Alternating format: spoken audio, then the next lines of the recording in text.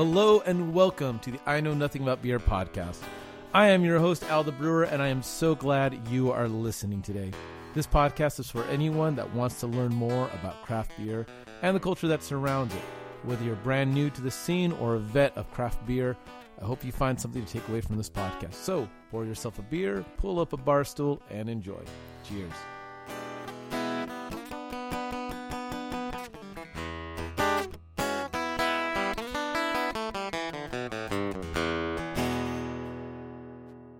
Hello and welcome to the I Know Nothing About Beer podcast. How in the world are you doing today? I hope you're doing well. I'm doing well. I'm recording this podcast intro right now. Kids and playing in the other room, wife's over there. And I'm like, I've got a little studio to do this in, so I don't have to wait till like 9:30, 10 o'clock to be able to record. I'm liking this. All right.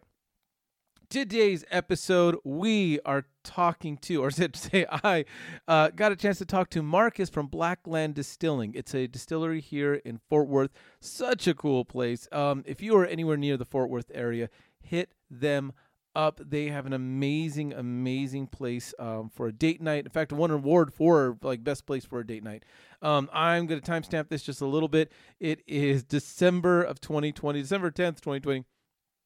And we are under a brand new level of COVID thing. So if this is at all, if you're listening to this and you are able to at all, just make a reservation for their place. It's just so fun to go there.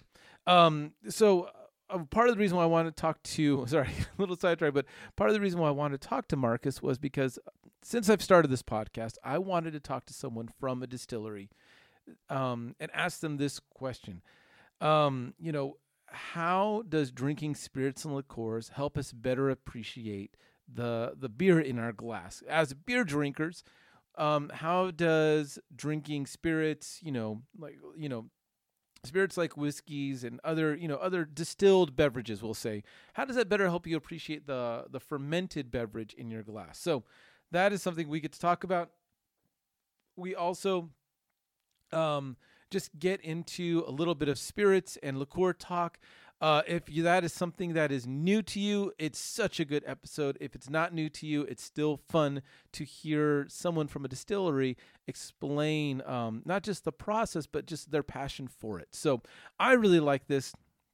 I know you're going to as well. Marcus was great, gracious host. We actually met at the distillery.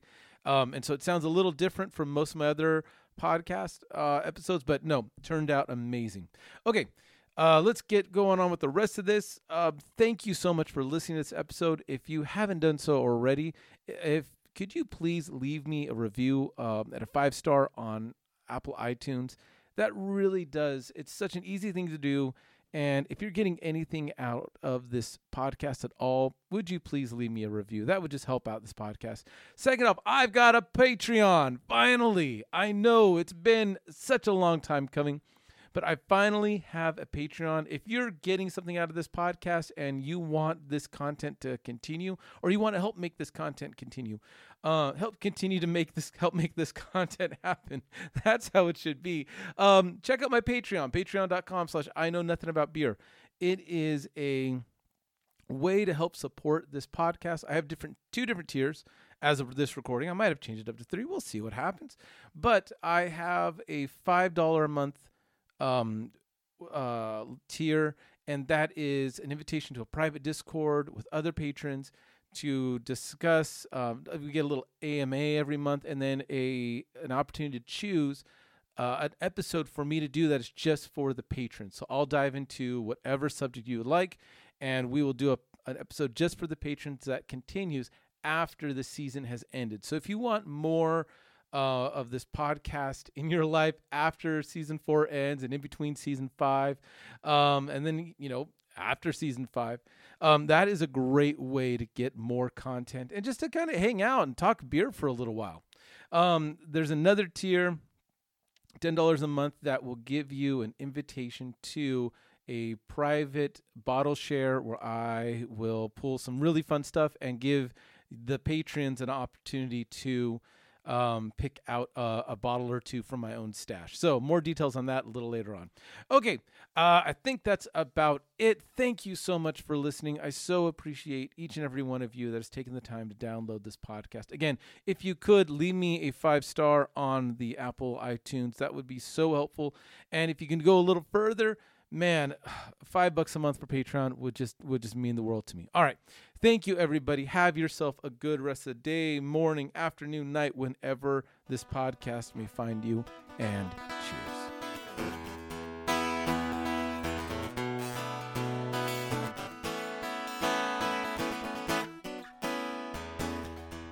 Hello, everybody, and welcome to the I Know Nothing About Beer podcast. How in the world are you doing out there in podcast land? Oh, it sounds a little different because I'm in a different little spot. I am at Blackland Distillery in their tasting room. Man, this place is beautiful. I am talking to Marcus, owner of Blackland Distilling. And I know you're thinking, okay, you're at a distillery. This is a beer podcast. What is going on? Something that has been on my deck for a long time has been, what does bourbon, what do spirits have to teach the beer drinker? So I was on the lookout for someone to talk to. Marcus said yes. Marcus, thank you for being here on a morning. This is my third podcast I've recorded in the morning. This is not how I normally do things. Thank you for waking up and being here with me, man. Oh, no problem. It's a pleasure for me to be here. I'm looking forward to talking about beer and distilled spirits. Thank you. Man, first, I've just got to say, this place is beautiful. I think you have such a cool looking tap room. I love how this place looks. And you guys just won an award from the Fort Worth Weekly, right? We won an award from Fort Worth Weekly for Best Distillery in Fort Worth, but I'm actually even more proud of the Tastemaker Culture Map Bar of the Year Fort Worth 2020. Wow. So Tastemaker, wow. Very nice. It's funny because not a lot of people know about us because at night in here it gets dark and intimate. This is a great place to have like a drink before or after dinner, but it's a really cool spot. And because most people will think of like a tasting room, especially at a distillery, as I'm going to go taste some spirits. But we have a great bar manager and a great staff here, and we really focus on the cocktails, and it's a pretty special place. Yeah, I've just got to say this. Just a timestamp this year. We are in October of 2020. We are both wearing masks while we record this. And so this is one of those places I have been wanting to take my wife to because I learned about you guys through Pepperdine Connection. But I bought your rye, and that has been my old-fashioned go-to now since I bought it, and it's been very good. Awesome. And this place has been on my deck of like, I want to take my wife here on a date when we can actually start going on dates a little more. And that's not because you guys aren't open and able to have people here.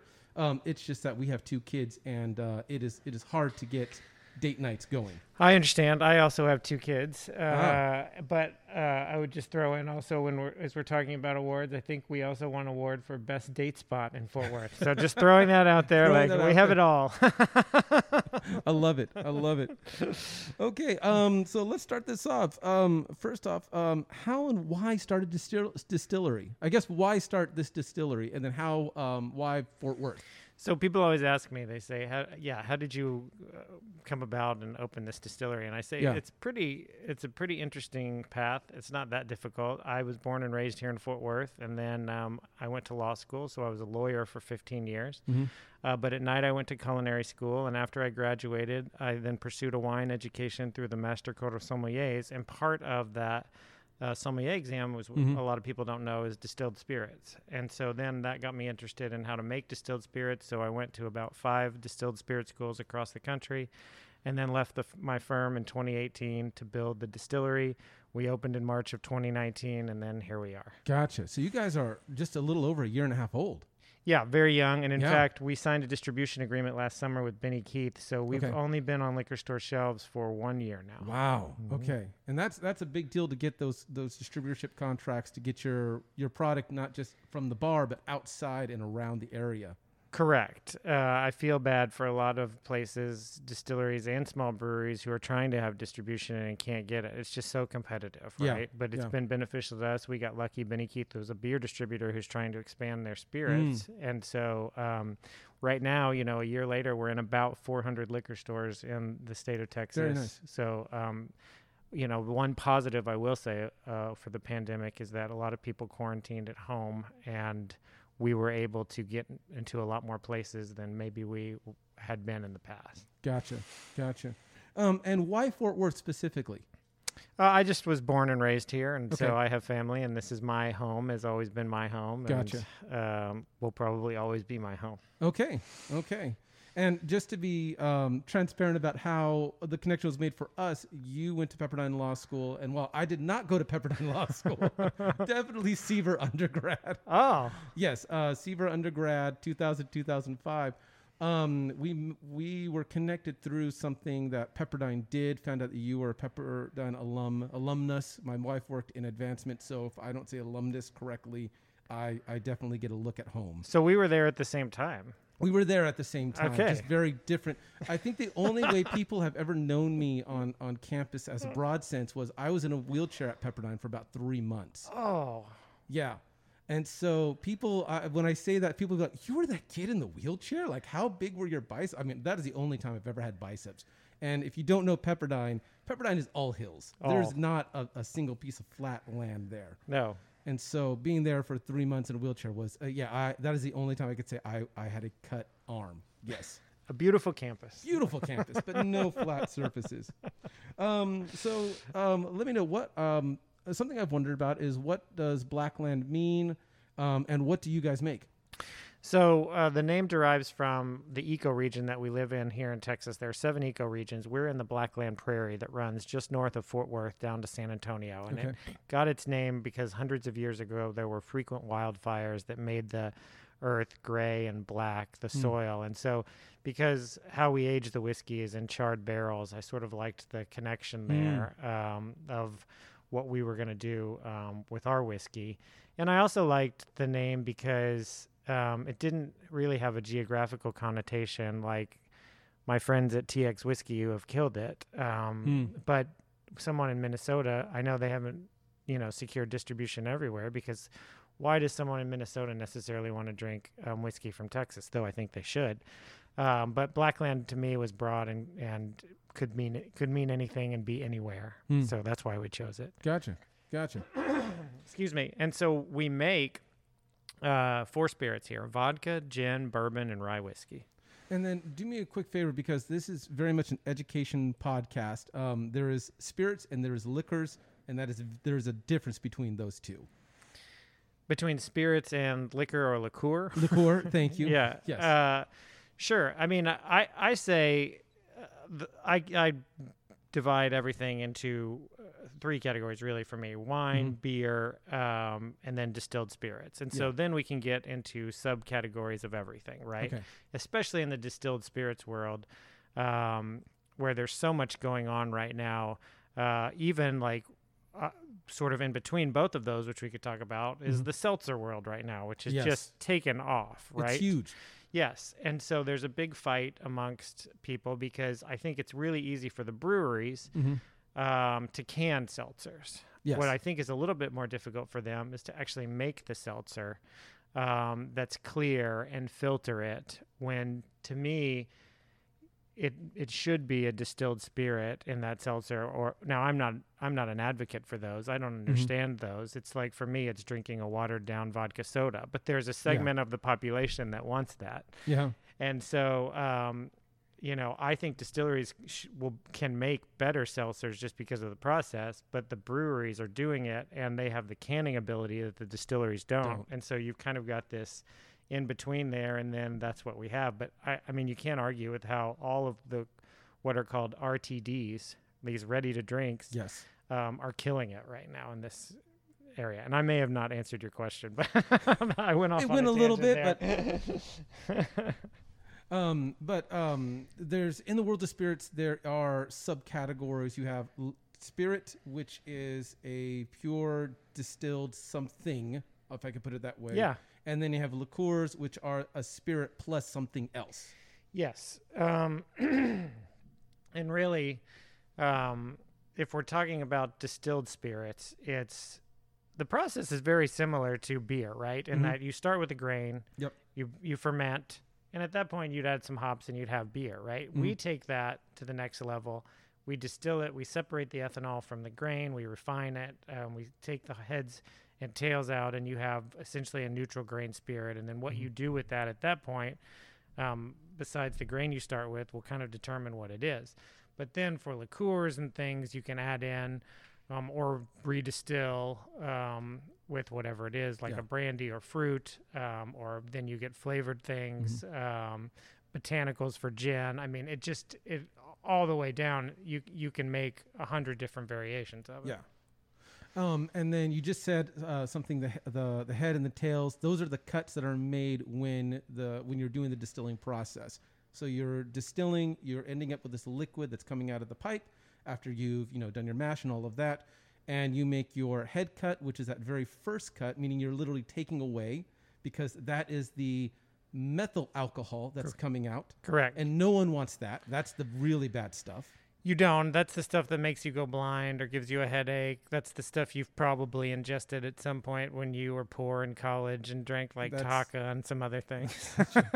And then you have the heart cut. Right. At least I've heard it called the heart cut. And that's the stuff that is the actual good stuff you'd want to drink. Yes. And then you have the tail cut, which is the part that has, of what I've had explained to me, the most extra stuff that you do not want out of the spirit. Not that it's poisonous to you, but that it's the stuff, I've heard it put this way, that reminds you of what you had the night before, the morning after. So what I'll say about the tails is you definitely don't want tails in vodka or gin when we're doing a really clean spirit, a clear spirit. But I think there's value in some tails on whiskey because you still have these esters and some flavor in there. Mm-hmm. The problem with the tails is, like to your point, is you'll have some stomach problems maybe afterwards. Gotcha. And so the more tails you leave in and you want to kind of create that flavor, the longer it needs to mellow out in the barrel over time. And so you have to be, very careful and very consistent with how you make your tails cut and how much tails you want to leave in, because it will add to the spirit in a good way, but you just have to also be careful of the other side of that and leaving too much in. Gotcha. And you've already mentioned you've got a bourbon, a rye whiskey, the vodka, and the gin.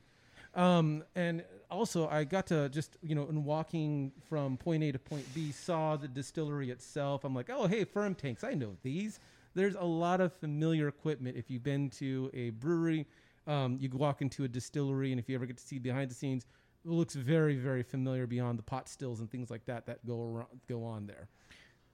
Yes. I mean, again, excuse me. Mm-hmm. Again, the process is virtually the same at the beginning. I would only just say one differentiator is a lot of breweries, and I'm glad that especially on craft breweries are sort of branching out a little bit, because when this all started, it was we're going to use malted barley, right? And by the way, that was the same for whiskey. Like in Irish whiskey is 100% malted barley. Yes. And now that's completely changed. We flipped, and America, it has to be corn for bourbon, at least 51% corn, right? Or wheated bourbons are coming in right now, just like wheated beer is coming in, right? And I think the flavors of different grains are great, and I'm happy that we're pushing the limits. That's the best part for me of craft, is that we have a little bit more freedom than those bigger traditional places to do different things, right? Yes. So, yeah, it's similar in that regard at the beginning, and then it gets a lot different. I would also say just after the distillation, especially how we finish it. Gotcha. And then explain to me, what do you mean by how you finish it? Just in the tail cuts or the heart and tail cuts? Or I would just say, like, example for a vodka. We take that grain neutral spirit that comes out, and then we filter it through carbon for 3 days to really remove impurities, which is something it's a slow drip. I think it's important because ideologically for me, vodka is supposed to be a vehicle for something you drink. Nobody's coming in and asking me for vodka on ice unless they really want to taste our vodka. Yeah. It's a martini or a vodka soda or something like that. So I want it filtered. I want it as clean as possible, and the water is also a big part of that. But again, that's my philosophy there. The same for like gin. We're infusing that grain neutral spirit with botanicals. So that's what I say by finishing it and flavoring it, right? And we infuse that during a vapor infusion during the distillation process. And again, the whiskeys, yes, it's coming out pretty clean and pretty clear. But then we're taking that and putting it in barrels and trying to infuse really that or impart that wood flavor onto the spirit over a period of years. Now I said wow to the 3 days on the carbon filtering, because generally when you have vodka, because it comes out clean, there is always a filtering process, but that's not normally 3 days. It's normally like 1 or 2 pass-throughs of filter, and that's it.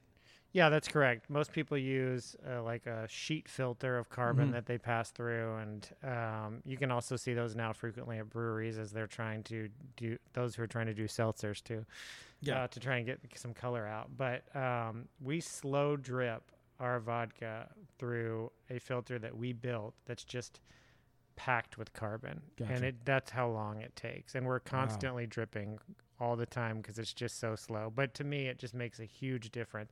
It's not much different than if you took a bad vodka and poured it through a Brita filter. It would change the flavor, and I think in a good way. But what you start with is also important. Yeah, of course, because if you're starting with a better product, like I'm sure, I think there's a Mythbusters about that as well. But really, it's if you're starting with a better product overall, you're giving yourself a head start. Of course. Yes. And now you mentioned barrels. Something that I know I've wondered about. I know Beer Drinkers wondered about picking these barrels. Where do you get them from? I know there's a charring process. If someone knows nothing about barrels, tell us why that's important. Well, it's important because that's where you get your color and your flavor on your whiskeys. But there's no cooperage in Texas, meaning there's no barrel maker here in Texas for new oak American barrels, which is what we have to use for bourbon. So we have to source them.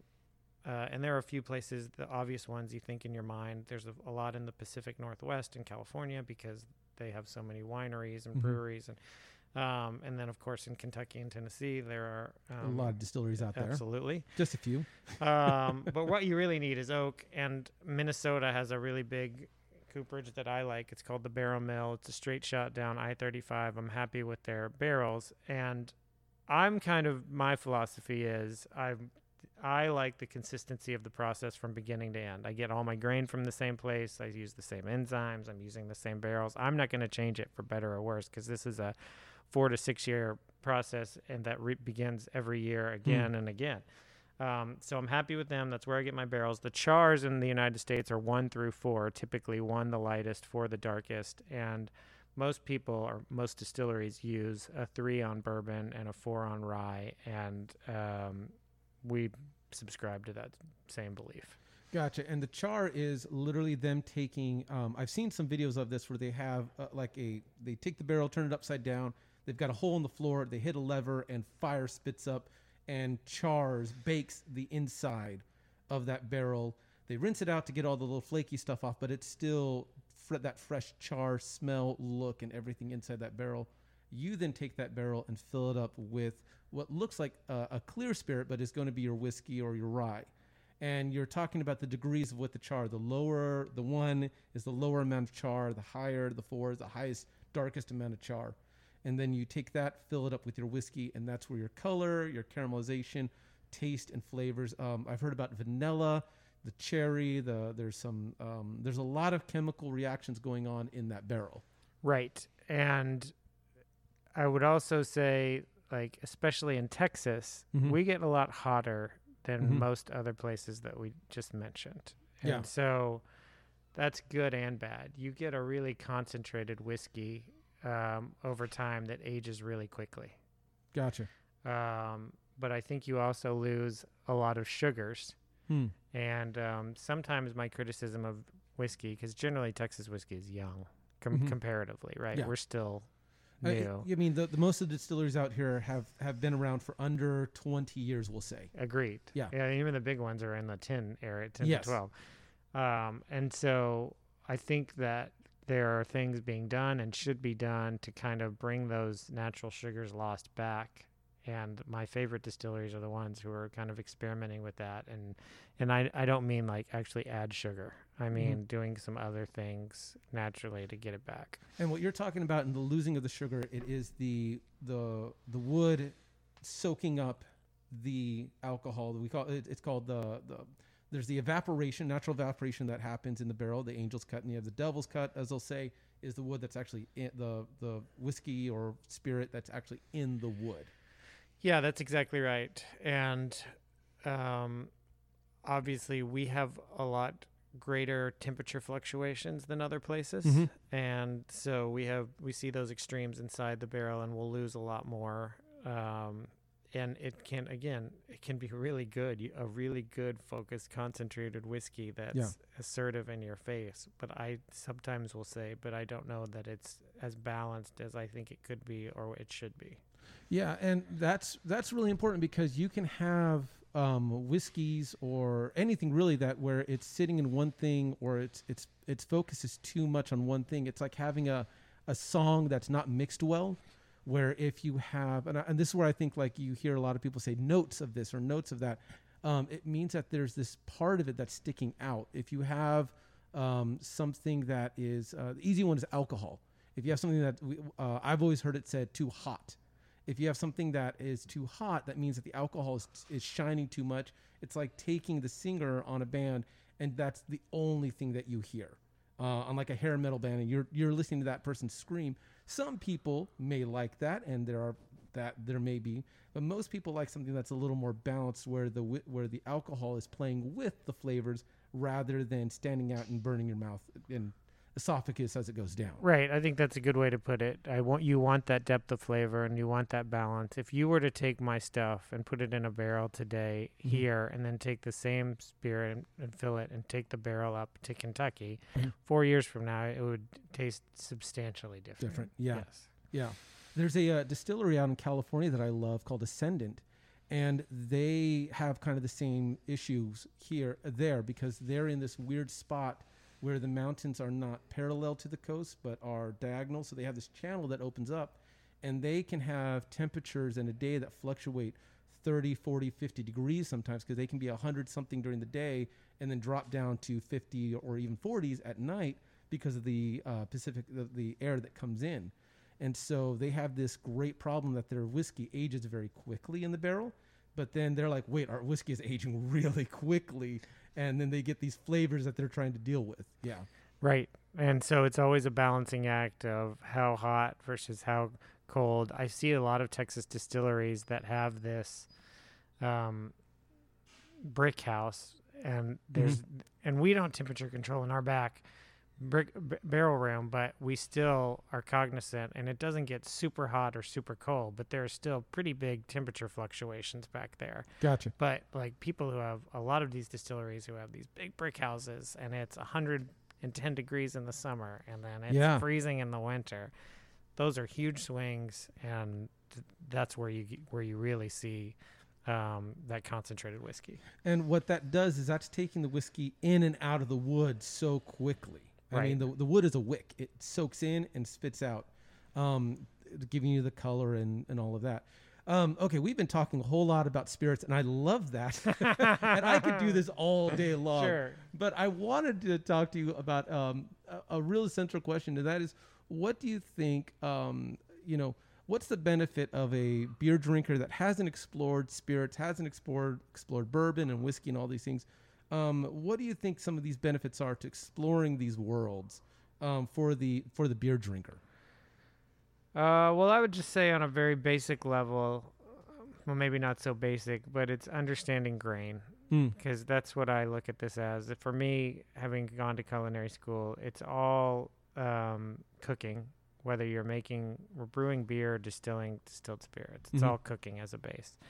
And that's what the last 2.5 years has taught me, is understanding grain and how they taste after they're cooked and fermented, and what I like and what I don't like, and the characteristics of each. Because I think people think like these cereal grains, or these grains that we're using during these processes are very similar. But I would argue that they all taste so different, from corn to barley to wheat to rye. And we use a grain here called triticale quite a bit. Oh, I've never heard that one.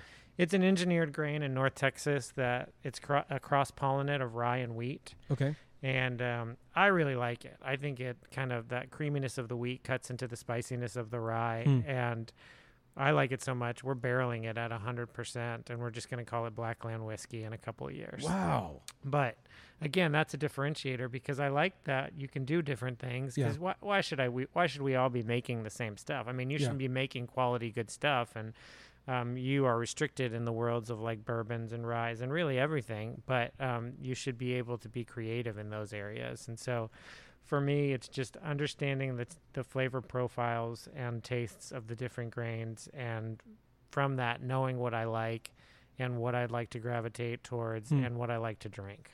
It's interesting that you talk about the grains themselves because I think that there's this assumption that especially beer drinkers can make that there's so much that's going on in the barrel because that's what we hear about in the taste of like the after products of like buying the barrel, putting a beer in the barrel, and they think so much about the barrel and the distillation process, and you're taking it back to the grain, which is as a home brewer and as someone that is experienced with that, grain plays such an important role. It's like the colors that you're painting with, you know.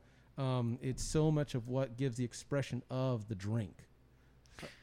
Yeah, I think the grain and the water, which is your base, are hugely important to the final outcome. And if you change those in any way or mess those up in any way or have a bad batch in any way, you're done. But even on us, if you think about the 4 spirits we make here, I make our vodka and our gin from 100% red winter wheat, whereas most American vodkas in this country are made from corn. But I like the body of the wheat. The wheat has a slight sweetness to it, even though I don't really like that in my vodka, but I like the flavor profile of that grain more. I also like, personally, maybe it's just I like wheated beers. Like that's what I like. No, I love anything with Weiss attached to it. Right. It's a lot of fun. They're really fun beers. Yes. And so for like bourbon in this country, it has to be at least 51% corn. So corn is carrying the day. And a lot of that is probably how it interacts with the wood and picks up that flavor. But corn tends to be, in the grain world, like a little sweeter. Yes. And then the rye has to be 51% rye that we make. Well, that's a grain that is naturally spicy. And so I love to work with all of those grains and put together mash bills that, create unique flavors, and breweries can do the same thing. I love hearing that about playing with and going outside, kind of what is the norm, because I think the breweries that get a lot of traction and breweries that get a lot of compliments are the ones that are taking what is known, know how to make it well, but also know how to experiment and have fun with it. There's a brewery in Fort Worth, Martin House. Sure. Okay. And they take that to the extreme. Yeah. And Martin House, if you're listening, I really do want to have you on because I can't wait to talk to you about being creative with beer. But one of the fun things about beer is that there's there is a standardized like category sheet. There's not like a legal standardized category sheet as much as like with spirits and especially with wine. That's its whole right. They've got books and books and books, libraries with wine code. Right. Spirits have their own code, but it's great to see you trying to play within the bounds that are kind of already there. I just really love that idea. Hold on, I've got my little things here. Let me ask you this: if you were to put together a flight of, if you are interested as a beer drinker, what are the things that you should be drinking to get to know? To get to know the spirits world better, what would be your lineup? Say like 4 or 5 different things. Well, I mean, I don't like to promote it, but I still drink it a lot. It would make sense to start to me with an Irish whiskey because it's 100% malted barley, which is basically the same grain that a lot of breweries are using, right? Gotcha. So I think that would be a good start of, okay, here's this grain and here's what barley tastes like. I like to drink a lot of whiskeys that are one grain, single grain whiskeys, because then I can really get an idea of, okay, this is what this grain tastes like in wood, right? So Balcones has like a blue corn whiskey. So I know exactly it's 100% blue corn. I can taste that.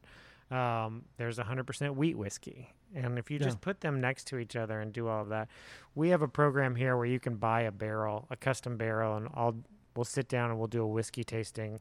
And you create the mash, okay? Wow. And then 3 years or 4 years down the road, you can take it out and we'll do a custom label for you.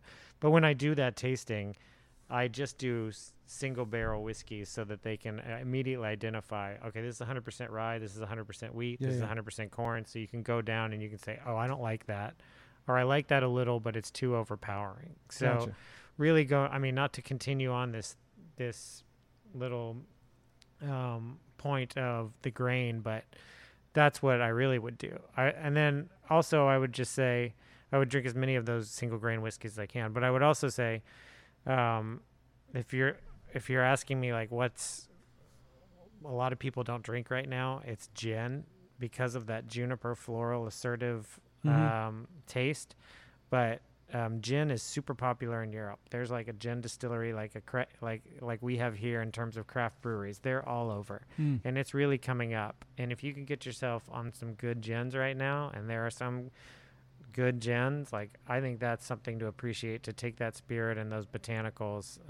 But that's really way out there compared to beer. No, I think that's a good point because I love gin. My wife and I, that is one of the spirits that we're both on the same level about. And like I can bring home just about any gin and she's like, yay. If I bring home like a scotch, she's like, well, you have fun, babe, because she just doesn't care for that smoky profile.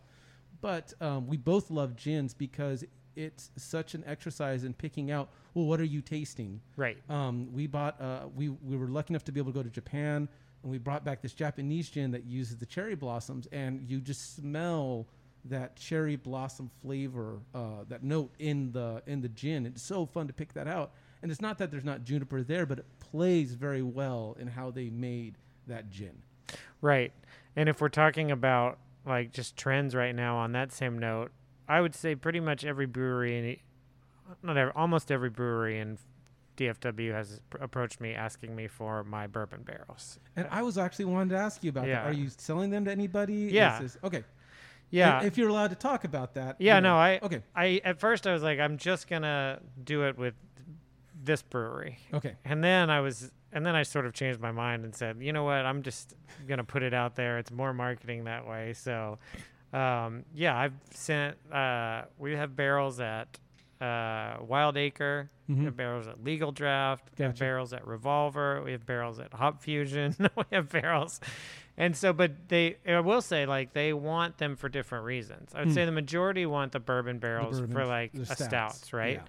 But we do have a barrel-aged gin here. And so just in the tasting room, we don't distribute that. Okay. But I think Legal Draft especially took that and then added some botanicals to whatever their final mix is going to be. Yeah. And I tasted that and it was good. It's much more on the gin side than anything I've ever tasted before. Yeah. But yeah, I mean, that's just a new trend right now of let's take these barrels and see what we can do with them because they're just so packed with flavor. Yeah, and that's the flavor left over after everything's been drained, and it's not like it's not cleaned and things like that because you don't want to have any type of infection or anything like that. But correct. There's still so much of that, quote, devil's cut in the wood. Yes, and it extracts really well with the beer. Yeah. I don't know what the science is behind it, but you I don't know how it works, but it tastes great. Yeah. I love that. Ask the brewers. I'm gonna do that. Do you know how that happens? No, I don't know. I just put it in there. It's good. Yeah, it's great. That's been the best thing about owning a distillery sometimes because we have state of the art equipment here and we're really pushing the limit. And sometimes I'll get some questions and I just say like I know how the oven works. I can make great stuff in the oven. I don't know. I can't build the oven, right? Like there are some things I don't know. Gotcha. And I love that you even got to this point from coming from, culinary school to wine and the sommelier programs. Yep. And I think that's a good thing to mention because the sommelier program is such a large, all-encompassing program. Not just wine, but you have to know so much around the world of beverages. We'll say. Right. Yeah. I always say that to everyone. I mean, it's time, of course, but I think everyone should go to culinary school, and I think everyone should take some sommelier courses because it's just good for food and wine knowledge in your life. Yeah. Okay, we're coming up to the last kind of questions here. I think the craft beer world, especially here in DFW, has a sense of community. I think there's a lot of, I'll say there's like 95% of what I know, and I'm not big on the craft beer world gossip, but it seems like most everybody gets along and has a sense of we want each other to succeed. Is that the same in the craft spirit world in the DFW area?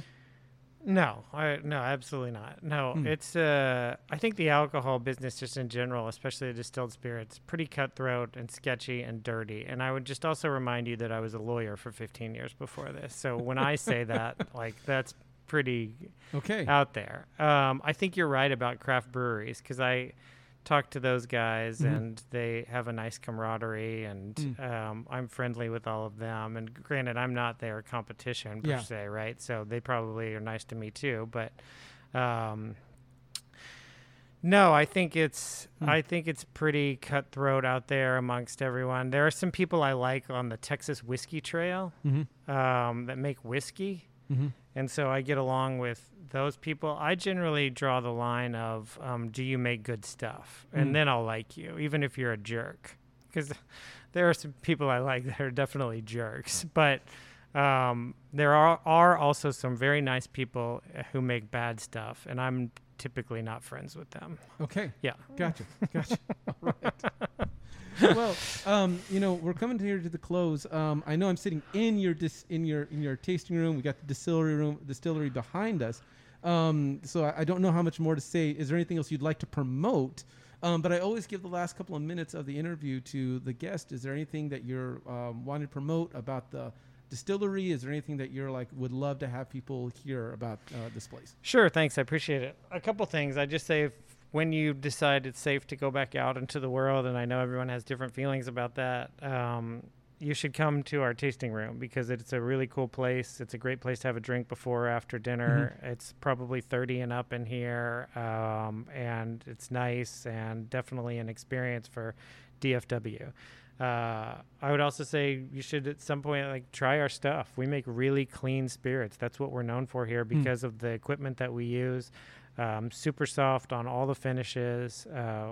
We are not in 400 liquor stores in Texas because Benny Keith has done that, but we're in more and more liquor stores every day because we're making quality spirits that people are buying over and over. And then lastly, can I do a shout out to a new brewery that just opened behind us 2 weeks ago? It's called Maple and Branch. Yes. They were on my podcast. Oh, they were? Yes. Okay, well, they use some of our barrels too. And I think if you've listened to this podcast, you can tell that I have pretty strong opinions about things. There are places I obviously like and don't like, and I don't talk about the places I don't like, but I think they're making some pretty good beer over there, and you should go and check it out. And also their tap room's pretty awesome. It is a really cool looking tap room. I actually got a chance to try their beer before they were opened up. They sent me a couple sample bottles to review. And that doesn't happen often, but it's fun when people give you free beer. Right. That's never a bad thing. Right. And I've had this happen a couple times before, and so there are times where I'm like, this is really good. Here's my review. If you want me to, I'm more than happy to put this out. And then there was times where I had Maple Branch beer, where one of the beers they gave me was a Schwarzbier. It's a Rausch beer. It's smoked. I hate smoked beers. Overall, and I was like, I would not order a pint of this, but it is the best tasting, smoked beer that I've had from any brewery in the DFW area. And every time I see a smoked beer, I try them because I know I'm going to hate them, but I need to see how people are interpreting the style. And they did such a good job on this beer. It was like the first time I was able to say, it's good. No, I agree. I like that they're making good beer, and I like that they're pushing the limits a little bit and trying crazy stuff over there too, right? Yeah. I think, and they're just wonderful people as well. Yes. Yeah, they're very nice. Yeah. So I wish them a lot of success. Yes. And this whole area here where you're at in the Fort Worth area is just building up as well. You've got such a cool spot. You've got the retro store across the street. You got coffee down the street as well. It's just a really, really cool area. It is. And once we get the White Settlement Bridge open, once the Trinity River Vision Authority, kind of figures that out, then it will be great. Well, Marcus, man, thank you so much. This has been a blast. I really appreciate you taking the time out of your day to talk to me. Is there any place specifically you want people to be able to find this online? Is there a good place to make reservations, or just is it still walk-in? Yeah, we do take reservations now, actually, because we're trying to adhere to occupancy and all of the social distancing guidelines. That won't be an issue here. We're not a college bar either where we're packing it in. So we require reservations at tableagent.com, or you can go to our website, blacklandfw.com, and it'll link it there. And then, we're in pretty much every liquor store in DFW. Definitely, of course, Total Wine, Goody Specs, all of those places, but really most of the independents as well. Awesome. Marcus, thank you so much, man. Thank I really you. appreciate you. Yeah, I enjoyed it. Thank you. Cheers. All right.